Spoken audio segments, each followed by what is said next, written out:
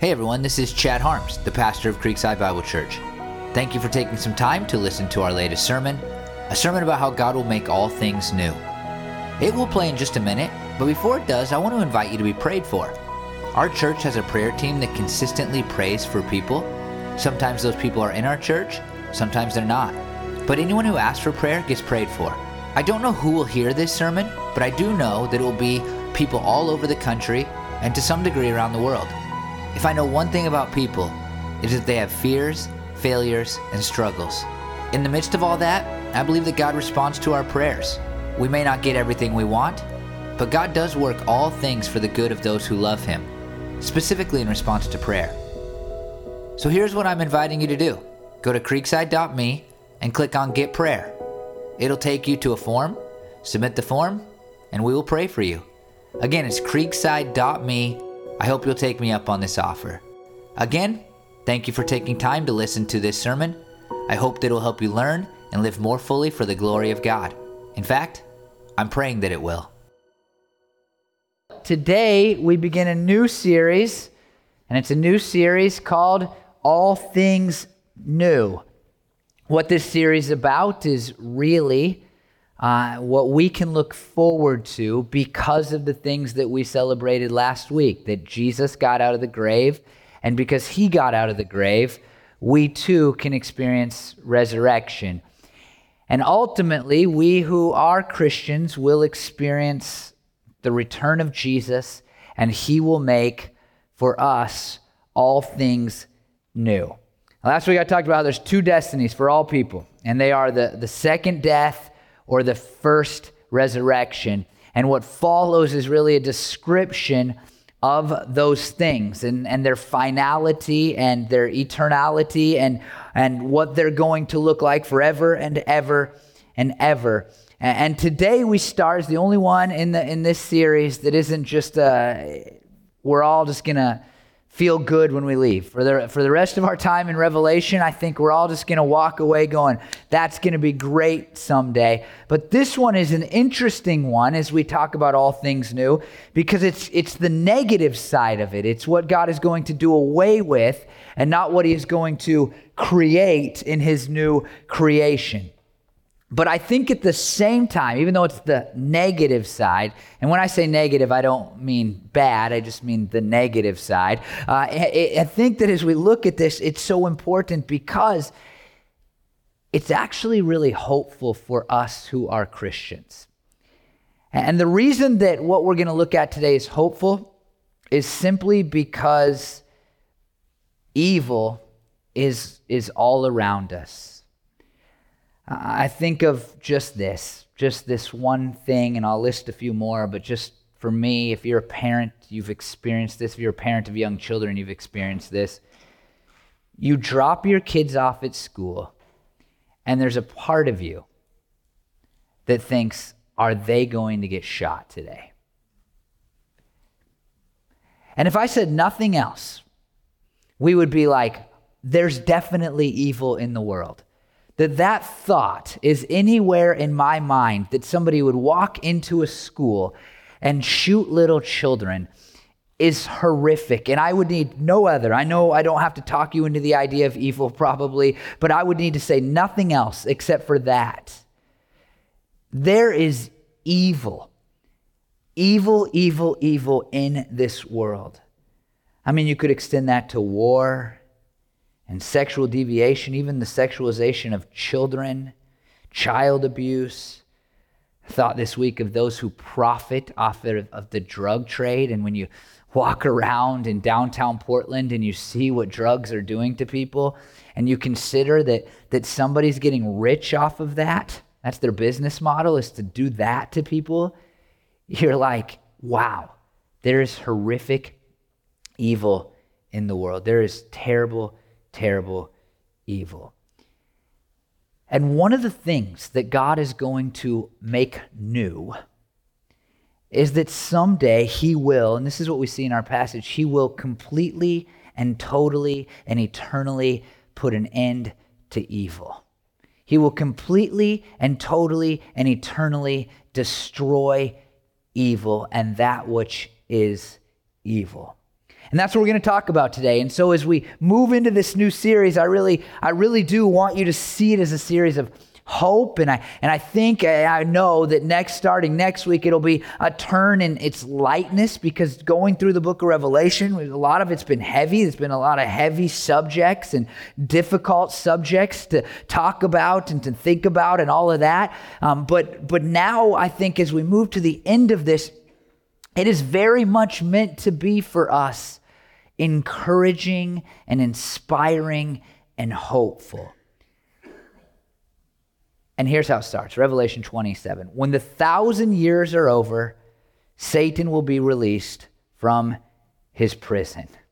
Okay, so it's been my goal as we've moved through the book of Revelation, you know this, to help you see it as a book of impact and not just interest. Because, and you've heard me say this a lot of times, if you've been with us since October, and you've heard it, more times than you wanted to hear it, but a lot of times when we read the book of Revelation, and a lot of times just as we read the Bible in general, but specifically and uniquely, the book of Revelation, we make it a book where we like to argue about the details, but we fail to understand how it can make an impact in our lives. In fact, I would go so far as to say that we actually don't even care about how it can impact our lives. We just want to argue about the details. And the reason for that is, some of you are like, man, Chad's a broken record, but I'm going to keep reminding us of these things until we finish in a few weeks. It's because this book is an apocalypse. It's a piece of apocalyptic literature. It's the only one as a full book in the Bible. There's other pieces of apocalyptic literature that are sections, but it's the only book that's an apocalypse in the New Testament. And because of that, it contains signs and symbols that we must decipher, and those things can be difficult. And so it lends itself to an argument, because one person comes along and says it means this, and another person comes along and says it means that. And so as I've gone through this book, I've tried to say, hey, let's be impacted by it, not just interested in it. That's important. But I've also, as your pastor and as somebody who wants you to be able to understand Scripture better, I've given you a picture of kind of the broad understandings of this book. So I haven't done this in a while, so hopefully you can forgive me, but I want to remind you of this too. So we have the historicists who see the book of Revelation as a timeline through church history. And so, you go all the way back. It begins with Jesus, and then it moves its way, like when he walked the earth, and it moves its way to the modern day for most people. That's how they see it. So it's a timeline. Preterists see the book as primarily about events that happened in the first century. And so they read it through that lens, that the things that they're seeing in it, they can be connected to, events and places and people in the first century. Futurists see it as primarily about future events that will take place near the return of Christ. And so the futurists, that's most Protestants today in America, they see it as something that will take place. And so it's prophetic in the futuristic kind of meaning of prophecy. And then idealists, they say there is no historical value to this book. It's just a book that through signs and symbols teaches us about how we ought to live our lives and how we ought to think about the difficult, evil things that we see around us and how we ought to respond to those things. What do we do with evil, for example? And what is God going to do with evil?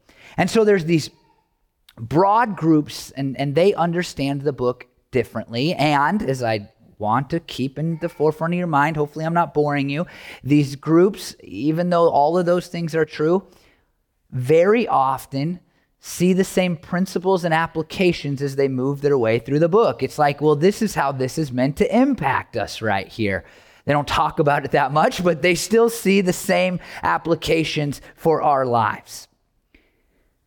But then we get to Revelation chapter 20, and there's this new subject introduced. And it was actually introduced last week, but I wasn't for sure going to talk about it on Easter. Like, it just wasn't going to happen. But I do think that to be good biblical scholars, that we need to at least address it briefly this morning. And that is this little phrase that we just read, the 1,000 years. Last week I talked about how God is going to bind up Satan for 1,000 years. And if you know the book of Revelation, and if you've studied it, if you've heard anybody talk about it, you probably say, wow, what a guy that lacks courage. He didn't even address that. He just skipped right by it on Easter. Well, today I want to talk about it because even within these groups that I've just mentioned and their paradigms for understanding the book of Revelation, people split up on what is happening here. Because as I said last week, there's this line about God binding Satan, and then we read this very weird, odd thing. When the 1,000 years are over,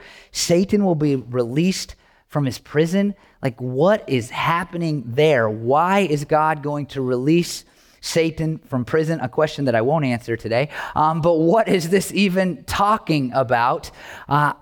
So let's talk about it. And if you're bored already, I'm sorry. We'll get to the application part, but I think it's important to address it because if you're going to read Revelation 20, the question will just inevitably be there for you. Like, what is it actually talking about? And so, like, what is it? When is it? Is there a literal 1,000-year period where Satan is bound and then released? Is it symbolic? If it is literal, does it happen before or after the return of Jesus, etc., etc., etc.? And so this splits up. We have the 4 viewpoints of the book of Revelation, but then there's 3 viewpoints here that people argue about. And to be honest with you, it does, taint sounds so negative, but it does turn or taint how people read the rest of the book of Revelation as well. And so this goes hand in hand with how people view the book broadly, but there is disagreement even within the camps. So the first view is amillennialism. And these people expect no literal millennial kingdom. They interpret this as being a symbol or a sign because, and to their credit, numbers in the book of Revelation usually seem to be symbolic. That is a part of apocalyptic literature. And so what they understand is that Satan's binding is the entire period of time between when Jesus ascended into heaven, when this is written, like early 1st century, until Jesus comes back, no matter how long that might be. Now, postmillennialism is frankly not that dissimilar. There is one major difference. They hold that this is, we're kind of in the millennium. They agree with the interpretation with all millennials of Revelation 20:10. They tend to think it's figurative and not literal, and so postmillennials share in that viewpoint that this 1,000 years is probably a figure of speech for this long period of time. The biggest difference between all millennials and postmillennials is simply that postmillennials think that there is going to be a great period of I guess, the golden age of the church, if you will, where everything kind of gets better right before the return of Jesus, where we make more converts and there's greater discipleship happening and everything is moving forward, like revival style nature to the church leading up to the final return of Jesus where he sets up his kingdom. And so that's those 2 groups. And then we have premillennialism, which is simply that this 1,000 years will take place after the return of Jesus. And so after Jesus comes back, there will be this reign of 1,000 years. And then at the end of that time, that age, the final kingdom will come into place and everything will be made eternally right after Satan gets his little run around. He gets to mess things up for a little bit at the end of this 1,000 years. And then Jesus finishes things and it's all things new forevermore. So pick one and have a nice day, that's, so let me just tell you, I think there are problems with all 3 of these views, if I'm just being honest with you. I'm not here to give you an answer, but I just think there's problems with all 3 of these views. And that's not just me. I mean, any smart, Bible scholar even non-smart Bible readers, they could come to some issues with these different things. Logically, there's some problems there. Theologically, it doesn't quite fit as easily as people would like to make them fit, and what you're forced to almost do in some of these views, I would say all of them, in some ways, you're almost forced to take other passages of Scripture and then shove your millennial kind of viewpoint into them and say like, well, it has to be this way, even though the plain reading of the passage before it is not quite as easy to put into that. And so you have to say, well, that must mean this because I believe this means this. And so you go, okay, well, one's got to be right and one's got to be wrong. And that's true. I don't disagree with that. But here's one of the things that I think you need to know. Amillennialism is the most popular in Christian history. Period, at the end of the sentence. Premillennialism is the most popular in America today and really through most of our history. Okay? There's been, by the way, a lot of good, solid, smart Christians in Christian history, a lot of good, solid, smart Christians in American Christian history, right? And then postmillennialism, less popular throughout church history, was subscribed to by Charles Hodge and Jonathan Edwards, not guys that were going to be like, oh, look at those terrible people for their millennial beliefs. And so I say all that because at this point you're like, what should I believe? And I'll just say, frankly, I don't know. I don't know. I don't even know that I have a super strong opinion on it, to be honest with you. I have leanings, and then I feel my leanings shift. And then I have leanings, and then I feel my leanings shift. That's just where I'm at. And so here's what I would say to you. Do a little research. Learn a little more. I don't have time in a sermon to hash this out very far, but learn some things about it. Look it up. Come to your own conclusion. See what you believe. And then be really kind to people who hold to a different viewpoint than you. Don't look at them as though they're idiots and you're smart because you read some things on the internet or hopefully get a book even. That would be great. That would be really good. And just realize that there are problems with each of these views, and there are really attractive things about each of these views. And I would say pick one if you want to, or be like me and just cop out. But look into it and study it. That's not a bad thing to do. But then at the end of it, and I think at the heart of it, I think we should all recognize this. Postmillennials, forgive me. Satan is not done working yet. I think that is really the key, like the impact here. If we're finding the impact, I've told you kind of the interesting things, but the impact here is that Satan is not done working yet.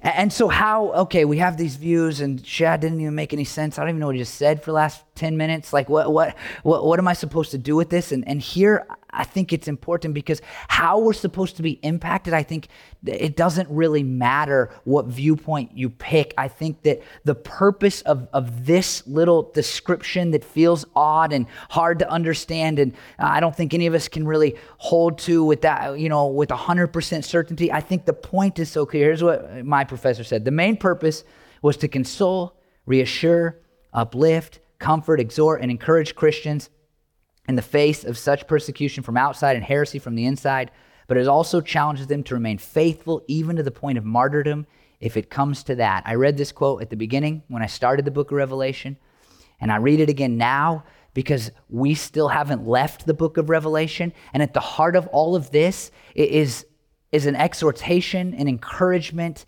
teaching to Christians to say what I've said almost every sermon is to keep serving God even when it's hard because it is worth it. And today we face bigger rejections of truth in the church than I think we ever have, at least in American history. And we face greater pressure on the outside, at least and definitely in just American history, and as far as our Christianity goes. And even this passage, Revelation chapter 20, the chapter, even this is meant to be encouraging to Christians. And I think that the encouragement is this, Satan isn't done working yet. And this is what we're going to read next.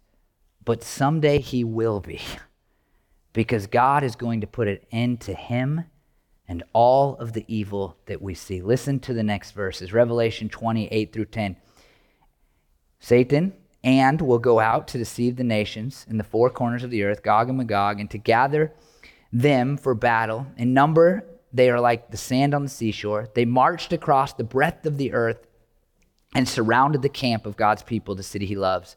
But fire came down from heaven and devoured them. And the devil who deceived them was thrown into the lake of burning sulfur, where the beast and the false prophet had been thrown. They will be tormented day and night forever and ever.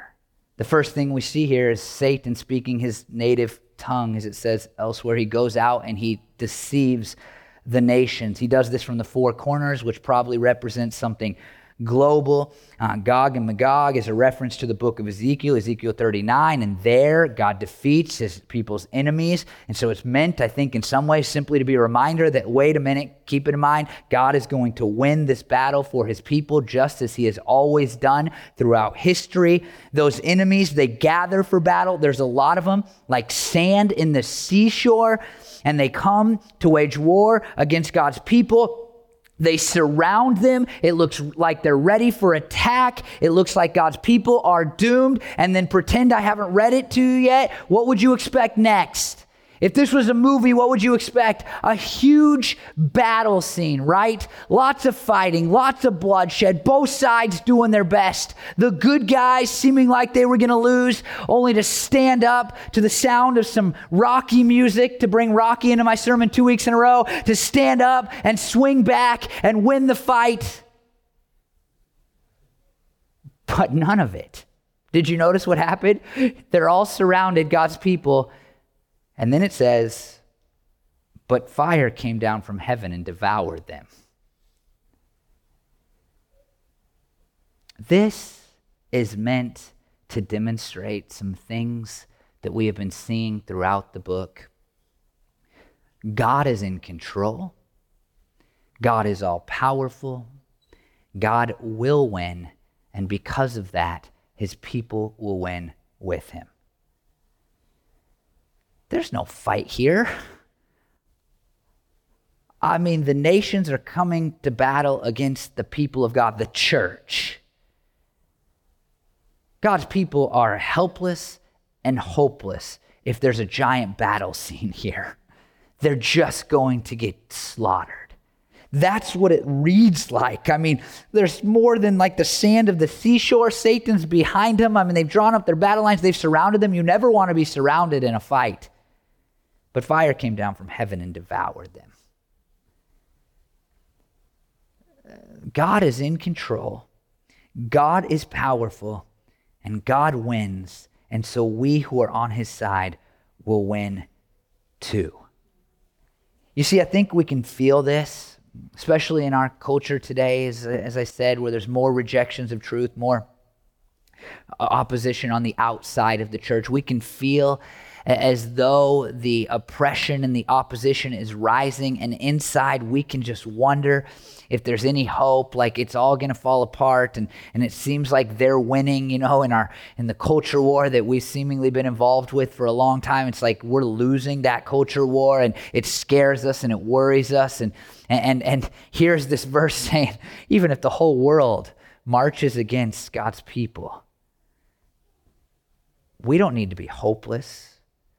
We don't need to be worried, because God in a second can send down his fire and devour those who oppose him and oppress his people.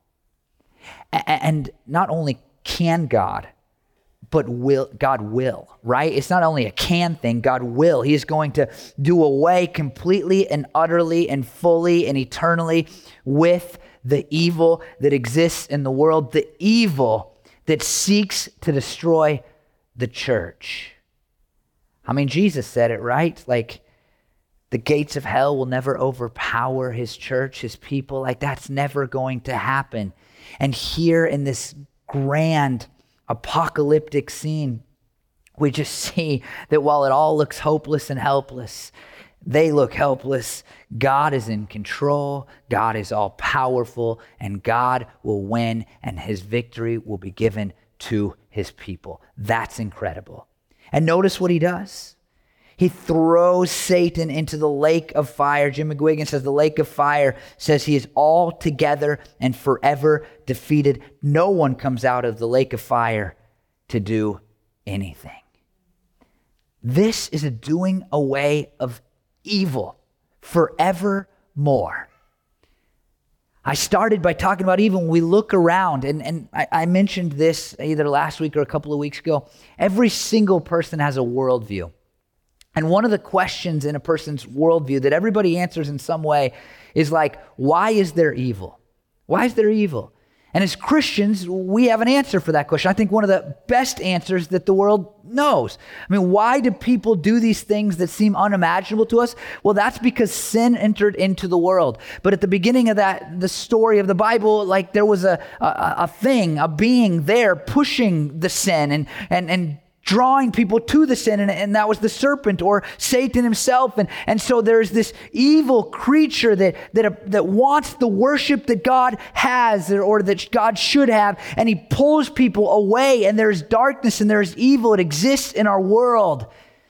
And so people do these terrible things because there is evil. And we all have done evil things. We don't like to admit it. We like to mask it. We like to pretend that it's something other than evil. But each and every one of us has done and do evil things, and we know it. And Christians, through the Bible, we can answer the why question to evil, right? Like, well, because sin, because Satan. But Christians also can say that there's hope despite the evil because God is going to do away with it all. He's going to throw it into hell. There's this idea, this weird idea that seems to persist in Christianity that Satan rules over hell with this big pitchfork, and he's the one that tortures people for eternity. You've seen the pictures, you've seen it, right? Like this is a meme that's existed for a long time.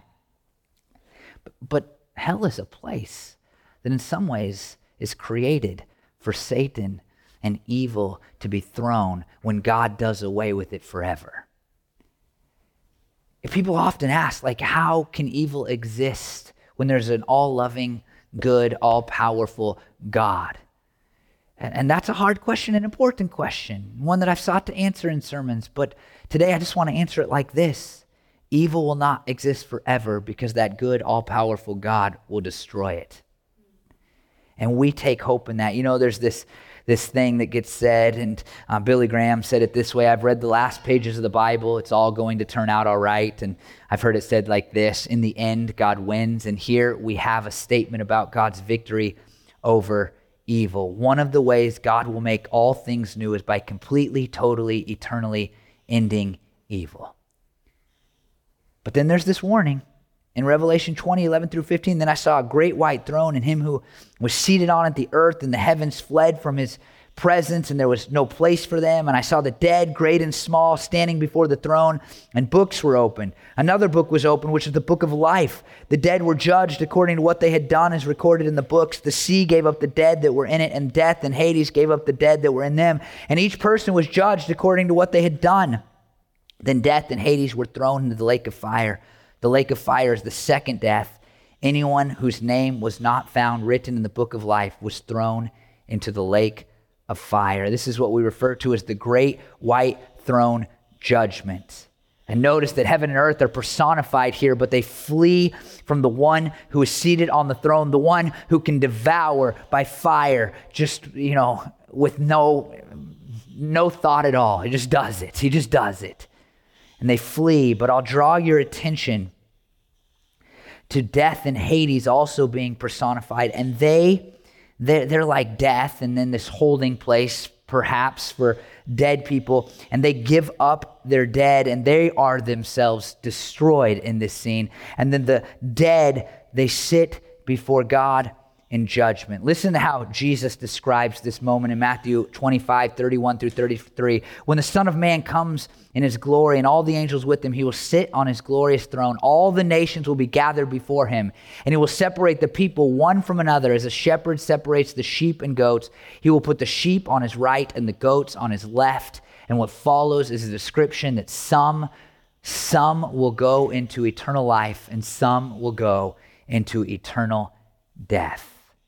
And so what we have here is really fascinating because we see this book of life, and we've been introduced to the book of life. It's called the Lamb's Book of Life. And this is where apparently Christians' names go. Those who have been bought, purchased by the blood of the Lamb. Those who have come to believe that Jesus suffered and died for their sins and they've given their lives to him. They are in this book and they get to go to eternal life. And that's not even who is in view in this story that we're looking at today. Because those people have experienced the first resurrection. What is in view is this other group who have not accepted the salvation that Jesus offers. And it says that they too will be thrown into the lake of fire. Now, we don't like that, but it's a reality. And so what we have here is an incredible warning, because notice that it says they will be judged by what they have done. And what I want to tell you today, I think this is so important for all of us to remember. Even if we're Christians, it's so important for us to remember because this is so exciting if we're Christians. You will either be judged based on what you have done or what Jesus has done for you. You will either be judged based on what Jesus has done for you, dying for your sins, or you will be judged based on what you have done, your sin, your failures, and your evil. Now, if you're judged based on what Jesus has done for you, you know what? You don't have to worry about it at all. You look forward to a day where you are saved by the grace of Jesus, and you look forward to a day where you will live forevermore and know that evil has been totally and utterly destroyed, and you don't have to think about it anymore. You don't have to worry about sending your kids to school, whether or not they will get shot while they are there. All that evil will be gone, and you will live in a perfect world. On the other side, you should fear it, because if you're judged based on what you've done, well, you're a sinner. You've done evil things. We've already talked about that. You've thought evil things. You've said evil things. You've done evil things. You know it. I know it. And so this passage, as with most of the book of Revelation, does two things for us. For you who are not a Christian, you need to give your life to Jesus. You need to embrace the salvation that he offers. You need to recognize that he is the one who died for your sins. He died to atone for your sins, to make you right. But you have to give your life to him. You must accept the gift that he has offered you. But then for Christians, if your name's in the book of life, you can celebrate this knowing that someday all things will be made new. There will be no more school shootings and no more war and no more sexual deviation and no more child abuse and no more profiting off of drugs. All of those things will go away and we'll keep living, and it will be incredible. So what's the point here as we talk about a millennial kingdom and all of that? It's that there is evil, and Satan's not done working yet. But someday Jesus will put an end to that evil, and when he does, every person will be judged based on what they've done or what Jesus did for them. And if we're on Jesus' side, then we will keep on living. We'll experience the first resurrection. We'll experience eternal life, and it will be done in a place forever where there is no evil. Let me pray that you will be excited about that if you're a Christian, and you'll dread that if you're not. Lord Jesus, God, I believe that, I hope anyway, that there are people, God, listening right now who have never committed themselves to you. They've never accepted your gift of salvation, and that's why I try to tell this story so simply. It is not, as I say frequently, my favorite thing to talk about hell, God, and how people will go there right along with Satan and the beast and the false prophets, God.